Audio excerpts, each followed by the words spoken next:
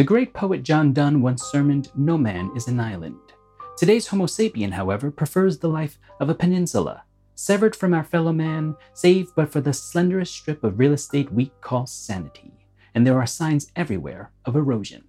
In the dark, still moments of the night, or before the rays of light tap us on the shoulder in the early morning, we might welcome an untethering from mankind, with the hopes of stealing sweet respite from the constant chatter of zeros and ones sent to us by zeros and ones. But what if we actually received our wish? What if we were placed in complete solitude, left with little more than the faint recollection of a past with no future?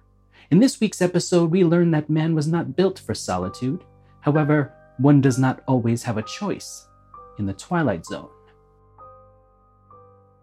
Do you remember how your day started? If you said, "I woke up," you're probably right. But what if your first memory wasn't actually waking up?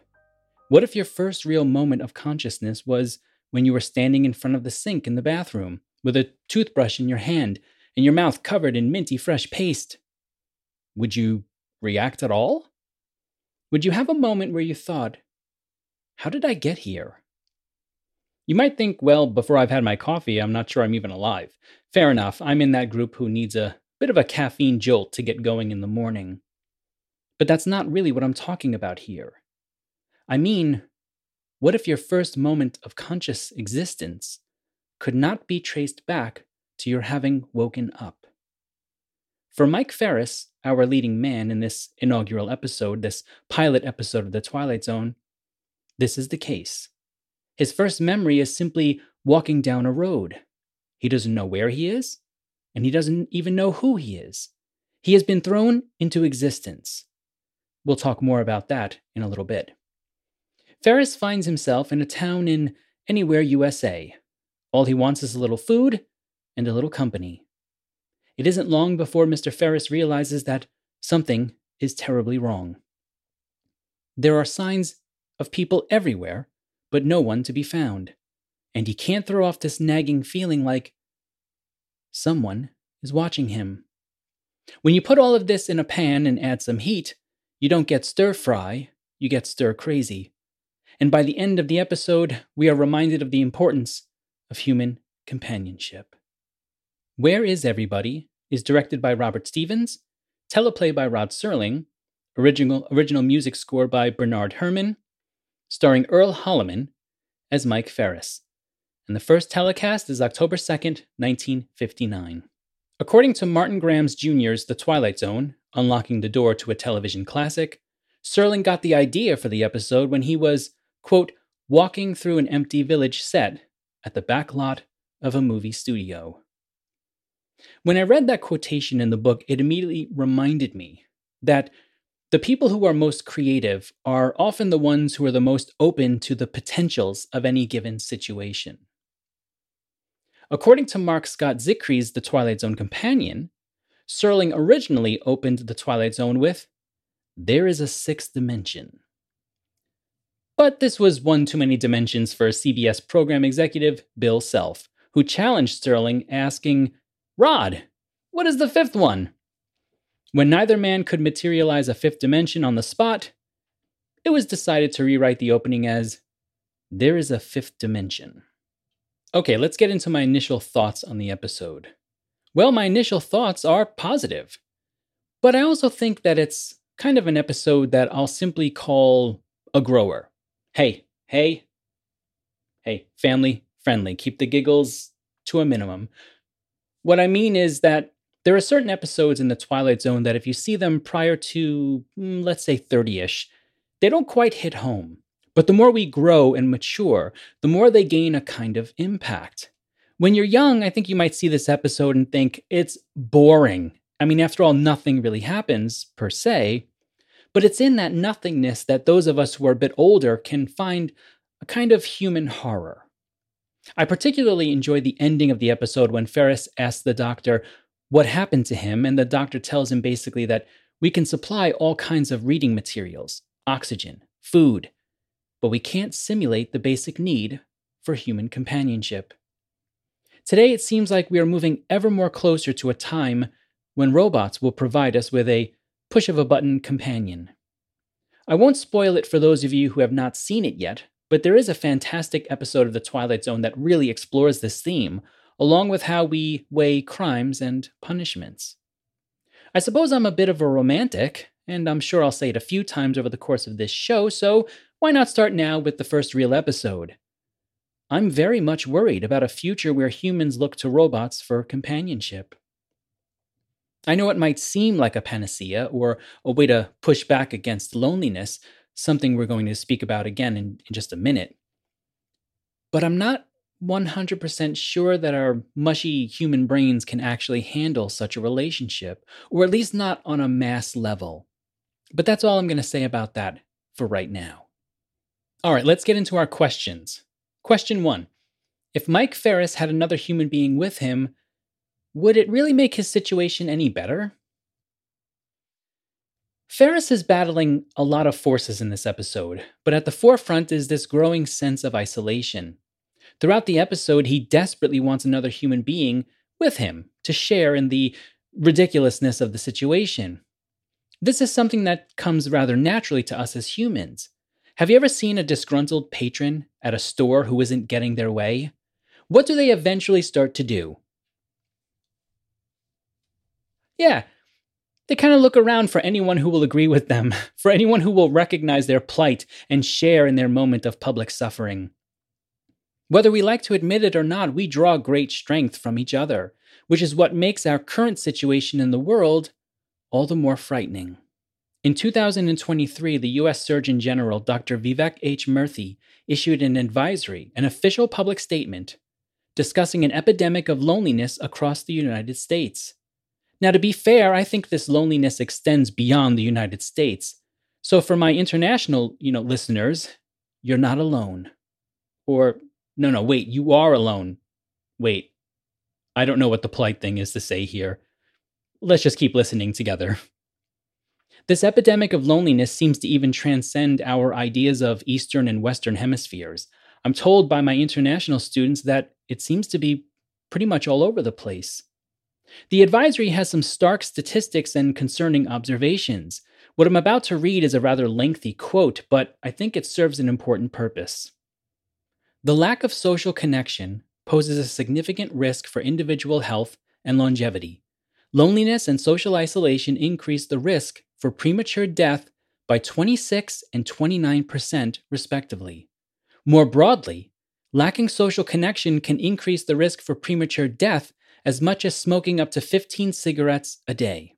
In addition, poor or insufficient social connection is associated with increased risk of disease, including a 29% increased risk of heart disease and a 32% increased risk of stroke. Furthermore, it is associated with increased risk for anxiety, depression, and dementia. End quote. I'm going to speak to the anxiety and depression part here a bit. There are different types of loneliness in the world. If we lose a spouse, we can certainly feel lonely. But that's not the same thing as being with a spouse or being with a bunch of people and feeling lonely. I think both of those scenarios can produce varying levels of depression, but death is something that we have dealt with since the beginning of life, and as horrible as it is, we have ways that we can deal with it that have been passed down to us through generations. Grieving, relying on friends and loved ones, and even reading and writing. But the kind of loneliness that comes from being with someone or with people seems to me to be a much more nuanced phenomenon, and in some ways, even more difficult than losing someone. And I think it's something that we are facing in kind of our modern civilization today. What makes Where Is Everybody such an interesting episode is the fact that there are signs of life all around him. Food, sounds, things that showcase all of the ways we live as a community. If he were left on a planet where there were no other human beings, one could possibly train for such a situation and practice long periods of isolation. But if you're getting teased by the prospects of social interaction, I can understand how a man might lose his mind eventually. Therefore, there's a part of me that always wonders, what exactly are they testing here with this simulation? Mike Ferris's eventual breakdown is completely understandable, and I could see a fair share of people falling into the same patterns of depression and hopelessness and anxiety, perhaps even myself, given enough time. Ferris's reaction in this situation to me reads as normal. I would be far more concerned about someone who embraces the solitude and cares nothing for the signs of humanity, although that would be the ideal individual for this particular task. Let's jump into our second question. How does consciousness, his awareness of himself, add to Ferris's terror? When Ferris is talking to the female mannequin, he tells her, "When I woke up this morning, well, I didn't exactly wake up. I just found myself out on that road, walking." In that moment, he experiences a kind of Heideggerian horror, a clarity of his thrownness into existence. But it's worse because he can't sufficiently match the context with his existence, so he's trapped in a state of angst. It makes me wonder how much easier this whole experiment would be if they had simply made Mike wake up first in this simulated world. It might have led to a different outcome. Now, you've probably heard the phrase existential horror or existential angst before. This episode is probably one of the best examples of this concept that you might ever come across. The philosopher Heidegger was interested in the state of being and how we understand being. What he famously uncovered is that we are, for all intents and purposes, thrown into a state of being, as in we have no say in where we are born or in the circumstances in which we exist. We are merely thrown into life, and we can't simply transcend the context of our being. It's something that will always be a part of us. Therefore, according to Heidegger, it's important for us to understand the relationship between our existence, the context of our existence, and if that's not enough, the fact that we will eventually die and our existence will end. Whenever I talk philosophy with my students, I always try to remind them to think about what is useful in it. What parts of it make you a better version of yourself? Don't be afraid to throw away the rest. Now, I want to be clear. It's not that I'm telling them to not value the other information. However, when you're young, and sometimes even when you're older, it can be difficult to compartmentalize information. The important thing is for young adults to try and figure out who they want to be. What kind of individual do they want to bring out into the world? I've had young college students come into my office and claim that they're nihilists. And after we lay out what nihilism actually is, the majority of those students just kind of smile and say, "Okay, maybe I'm not a nihilist." But I do have some who continue to claim that they are. That's all that I mean by don't be afraid to throw aside the information that leads you away from being the person that you want to be. That has to be the ultimate goal. Philosophy has to serve humanity and serve, in some sense, our understanding of ourselves. And why wouldn't we shoot for being the best version of ourselves that we want to be?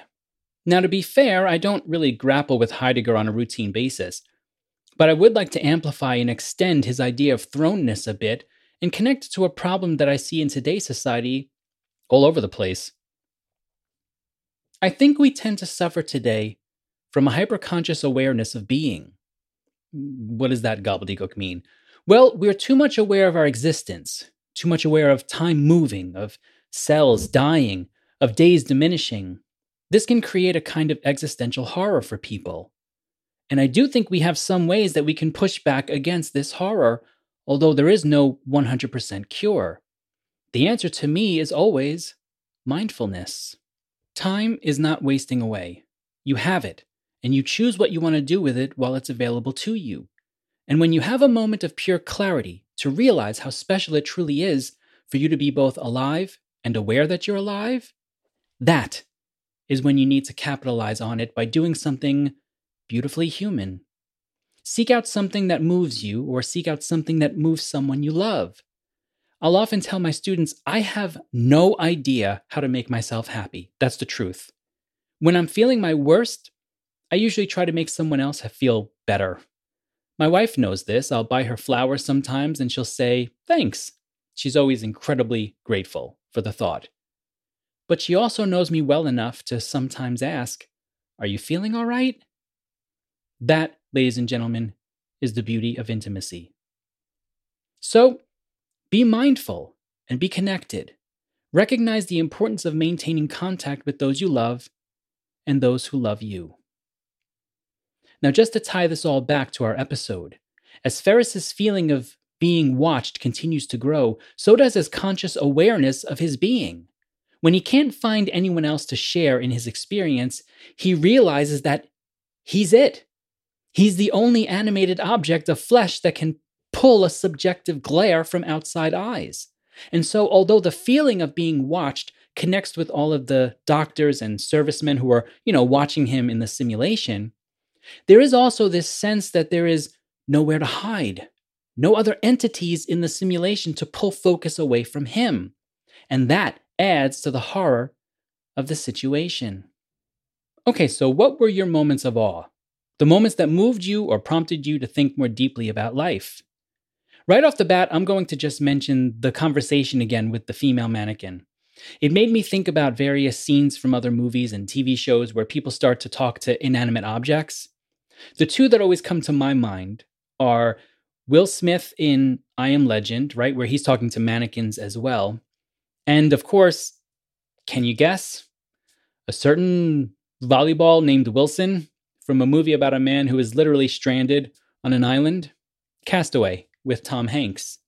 Now look, I can openly say that if I thought I was stranded somewhere with little hope of being rescued, I would absolutely start talking to objects like right away as a method of maintaining my sanity. I'm talking about within like the first hour, I'd be like, hey rock, what's going on? Palm tree, keep swaying. Look, maybe that's just me. I don't particularly think that's all that crazy. What do you think, Hewlett-Packard? There's also this wonderfully eerie moment at the 6:44 mark, where it's so quiet and Ferris is just looking around the town, and he finally realizes, I'm in trouble. I was fortunate enough to go to the Massachusetts Museum of Modern Art, where they had an exhibit that was a completely dead soundstage, and it was spooky. If you just sit still for a moment where you are, you might think that, well, that's silence, right? But there's silence, and then there's the complete absence of sound. It's weird. If you ever get the chance to check that out, I highly recommend it. Another thing that kind of moved me in a rather eerie way is when he gets trapped momentarily in the phone booth. And then again later on when Ferris is in the police station and the jail cell door almost closes on him. Oh my God, could you imagine getting trapped within a trap? At least before you have the freedom to explore the nothingness, right? To utilize the space. But to further constrict your ability to feed your mind with new information, that's just an absolute death sentence for me. I'm done. I'm tapping out. That's it. Finally, that evolutionary feeling that something is watching us. It's like a remnant of the days when we were very much aware that we are prey as much as predators. At the end, when Ferris just keeps screaming that someone is like watching me kind of thing, you can't help but feel a bit startled, because I think most of us have felt that at least once in our lives, and it can be quite unnerving. I think I'll just leave those there as my moments, but make sure to tell me yours as well. Now, in terms of the ranking for the episode, remember we're doing kind of tiers. So you've got upper tier, middle tier, lower tier, but we've got grades in between those as well. Upper tier, upper middle tier, upper lower tier. For this episode, I would actually rank it as middle upper tier, just outside of the upper lower tier, I think. It's an incredibly strong episode, and I'm not sure you could have asked for, much better in terms of a pilot episode for a show as well. The acting is great.